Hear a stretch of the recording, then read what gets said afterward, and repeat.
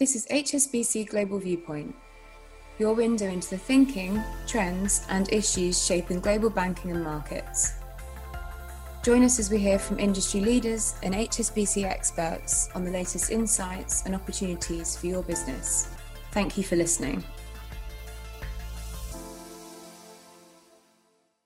You're listening to the HSBC Global Research Macro Viewpoint, where we speak to the economists and strategists behind some of our key reports. On this week's programme, we assess the outlook for European monetary policy, where the ECB has opened the door for its first rate rise in a decade.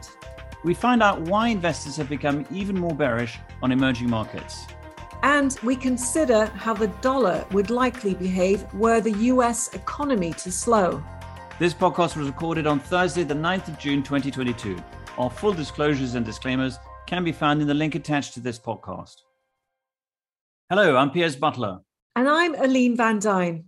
We begin this week in Europe, where at the ECB meeting, hawks have taken control. Let's get the details from Simon Wells, our chief European economist. So Simon, tell us about the hawkish shift at the ECB. Well, it was a little bit hawkish. The ECB was unusually specific in telling us what it intends to do. So, as was widely expected, it didn't raise interest rates at the June meeting, but it did basically tell us it was going to raise rates by 25 basis points at the next policy meeting on the 21st of July. And not only did it do that, but it then went on to say it intended to raise rates again in September. And unless there was an improvement in the inflation outlook, that rate hike would be bigger. So therefore signaling a 50 basis point rate hike. And then thereafter, there would be a gradual path up in policy rates. So yes, quite explicitly hawkish. So Simon, what does this mean for the rate cycle? A bit of a shift, a bit of a U-turn even? Certainly far from pushing back on market expectations of ECB policy rates. Christine Lagarde and the ECB pretty much endorsed them in some ways, at least in the near term. So it does look like we are going to have more aggressive tightening in the Eurozone. But in large part, that reflects the fact that the ECB significantly raised its inflation forecast and also cut its growth forecast as well. So if you like, the growth inflation trade-off in the Eurozone has deteriorated once again. Simon, the ECB has been wrong. Many forecasters have been wrong, but the market has been right in terms of the need for more interest rate hikes. Any reason to think that forecasters may be right now? I still think there are some good reasons. Yes, you're right. The market is expecting quite aggressive monetary tightening from here on in, and with 8.1% inflation, that's understandable. But by the time we get sort of past Q1 of next year, we have to remember that the ECB is worried about fragmentation risk. It has to manage monetary policy for 19 economies with different fiscal policies and different debt levels. The industrial recovery is stuttering a bit, particularly in Germany. And of course, there's still a big real terms income squeeze for households and consumers. So the demand outlook is fragile. And when you put it all together with some of the risks that are still out there, I think there is still every reason to think that not all of market expectations will be satisfied. Simon, in terms of that growth inflation trade-off, just remind us what we're expecting there, because it is not looking that good, is it? No, it's not. And the reason for that is because what we're really seeing are adverse shocks to global aggregate supply. It is deteriorating that trade-off. We haven't made any changes to our growth forecasts, but we have raised our inflation forecasts again. So this year, we now think inflation will average 7.3% in the Eurozone. Previously, that was just 6.6%. So energy prices have re-accelerated, but it's not just that. Inflation's broadening out. Food, of course, is seeing a lot of inflation. So too is the service sector. And given some of the supply disruption still ongoing, I'm afraid there's a bit more cost inflation to come. Simon, thanks so much for the update. Thank you. This week, we released the 8th edition of the HSBC Emerging Markets Sentiment Survey. The survey canvassed the opinions of 125 investors from 120 institutions with over $500 billion of assets under management in emerging markets. Murat Olgun is the Global Head of Emerging Markets Research, and he joins us now. Murat, welcome to the podcast. Thank you very much. So investors were quite cautious on EM assets in the March survey. How have their attitudes changed since then? Yes, they were cautious, and they got even more cautious, or perhaps a better way of saying it is the sentiment is pretty depressed because the share of investors who are now bullish on emerging market prospects over the next 3 months has sunk to its lowest level. Only 15% is the lowest since the inception of the survey 2 years ago. And also the net of bullish versus bearish sentiment stands at its lowest. And consistent with that gloomy mood, cash holdings just keep going higher. Those with more than 10% cash in their portfolio as a percent of assets under management, it shot up to 33%, and it was already pretty high, 25% in the previous survey. So what are investors most concerned about? Well, this survey was conducted between 21st of April and 1st of June. So the fieldwork coincided with heightened volatility in financial markets, especially in the equity markets. And that's on the back of a deteriorating global economic outlook with weaker growth and sticky high inflation, leading to increasingly hawkish narrative by global central banks. And obviously, all these woes were further compounded by the ongoing Russia-Ukraine war and its spillover to supply chains, causing disruption, particularly for the energy and agriculture commodity products. And actually, in this survey, we also asked investors about recession probabilities, and around 2/3 expect a recession in Europe over the next 2 years, while for the US, this is 56%. So there are lots of worries about global economic activity, the outlook for China growth, high inflation, hawkish global central banks, and obviously the impact of the war across the supply chains.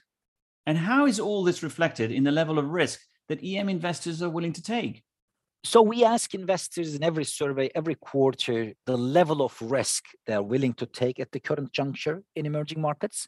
We give them a scale from 0 to 10, where 0 is no risk and 10 is the highest risk in EM. And in this survey, the weighted average score dropped further to 5.17. It was already low in the previous survey, 5.75. And 5.17 is the lowest since the inception of the survey again. But then interestingly, there is a group of investors, maybe some outliers, about 6%, who express very strong risk appetite, 9 to 10, something we haven't seen over the past surveys, which I think is quite notable. Maybe this group of investors might be thinking the peak bearishness might have passed. Finally, what are the implications for strategy? Yes, so investors still want to position in Latin America and Middle East. This is where they are most overweight in terms of regional geographical choices. But when it comes to Latin America, the forward-looking expectations are also quite positive because the net sentiment is positive across all asset classes. One might argue, Latin and Middle East obviously benefits a lot from elevated commodity prices. But in the case of Latin America, it's probably also potentially expectations of peak rates because there is strong interest in bond markets for this region, both local and hard currency. And on the flip side, Central Eastern Europe saw another big leg down in net sentiment. When it comes to EMFX, investors generally expect depreciation. 59% expect EM currencies to weaken over the next 3 months. But Brazilian real and Chinese renminbi stand out as the favorite currencies. In EM fixed income, the preference is still for the hard currency debt. And finally, on EM equities, it seems like investors have trimmed their bullishness when it comes to emerging market equities. Murat, thanks very much for the update. Thank you very much for having me. We finished the podcast in the currency markets, where the dollar has retreated from the highs seen in May.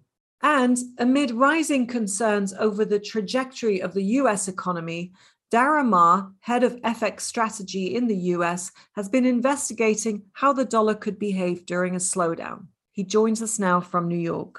So Dara, do the historical data provide any clues about how the dollar reacts when the US economy slows? Yes, yeah. History can be a guide. We've looked at 50 years of data, the relationship between leading indicators in the US of activity and the US dollar. And I guess the key takeaway that we would draw is that it depends on how much the US economy slows. If the US economy slows just a little bit, then you typically have seen some dollar weakness. So maybe that's consistent with the price action we've seen of late in markets. But if you extend that into kind of recession scenarios or greater concerns about economic activity in the US, then typically what you in fact see is a stronger US dollar, presumably reflecting its safe haven bid. So really it's history at least would suggest that it depends on how much you expect the US economy to slow. The Fed is tightening policy. What impact could that have? Well, the Fed's attitude is critical to the dollar. As you say, they are tightening policy. They've begun interest rates. We're expecting more to come. The spin to the dollar is that the activity indicators, if they're soft enough, will they perhaps encourage the Fed to believe that they've done enough, or they don't need to raise rates quite as much, or guide to raising rates quite as much. That's the typical, if you like, transfer from activity to rates to FX. But in this cycle, the Fed is trying to slow economic activity. It wants to see activity slow, demand slow, to bring it more into line with supply. And that's, of course, what therefore brings inflation under control. So it's not clear that just because we're seeing US economic slowing, that needs to translate into kind of a more dovish guidance on rates, or not indicating rates have to go up quite so far, and therefore dollar weakness. That kind of mechanism, I don't think necessarily holds in this tightening cycle. Of course, the US isn't the only country facing economic challenges. How would the dollar respond to slowing global growth? No, you're right. It's in fact, we talk about US exceptionalism, and in this context, the US is not exceptional. Many economies are facing this growth inflation trade-off. Most of them are raising rates to try and bring inflation under control, particularly in the G10 space. So really what we're talking about is not a US economic slowdown. We're talking about efforts globally to rein in demand to bring inflation under control. So it's a global slowdown. Now, again, using the same kind of approach as we used just for the US, if we look at the OECD as a whole and their leading indicators, and what we see here is if there's slowdown, that typically, whether that slowdown is modest or pronounced, that the dollar has strengthened. So it's an interesting dynamic. And I think maybe what people have lost sight of over the last few weeks is that this isn't just US phenomenon. It is potentially and most likely a global phenomenon. Putting this all together, how do you view the outlook for the dollar? Look, we've been in the bullish camp for the dollar. We still are. We look for some modest strength ahead, notably against the euro, notably against sterling. We're perhaps a little more agnostic on how the dollar might perform against some of currencies like the Australian dollar, New Zealand dollar, others. Perhaps not as much upside for the US dollar there. But for something like the euro, who are behind the Fed in terms of pace of tightening and other aspects of the policy mix, we see downside, and UK for various economic fragilities that the UK economy faces. And we don't think a US slowdown undoes that dollar bullishness, and it's a very narrow path that dollar bears have. To be bearish on the dollar, in our opinion, you need to anticipate the Fed will manage to slow the economy, but not too much, so we don't get a recession, but by just enough to bring inflation under control. That strikes us as quite a narrow path for the currency market to anticipate. So I think the preference still will be for the dollar to strengthen. Dara, thanks very much for explaining that to us. Thank you. So that's all from us today. Thank you to our guests, Simon Wells, Murat Olgun, and Dara Ma. And thanks to all of you for listening. We'll be back again next week.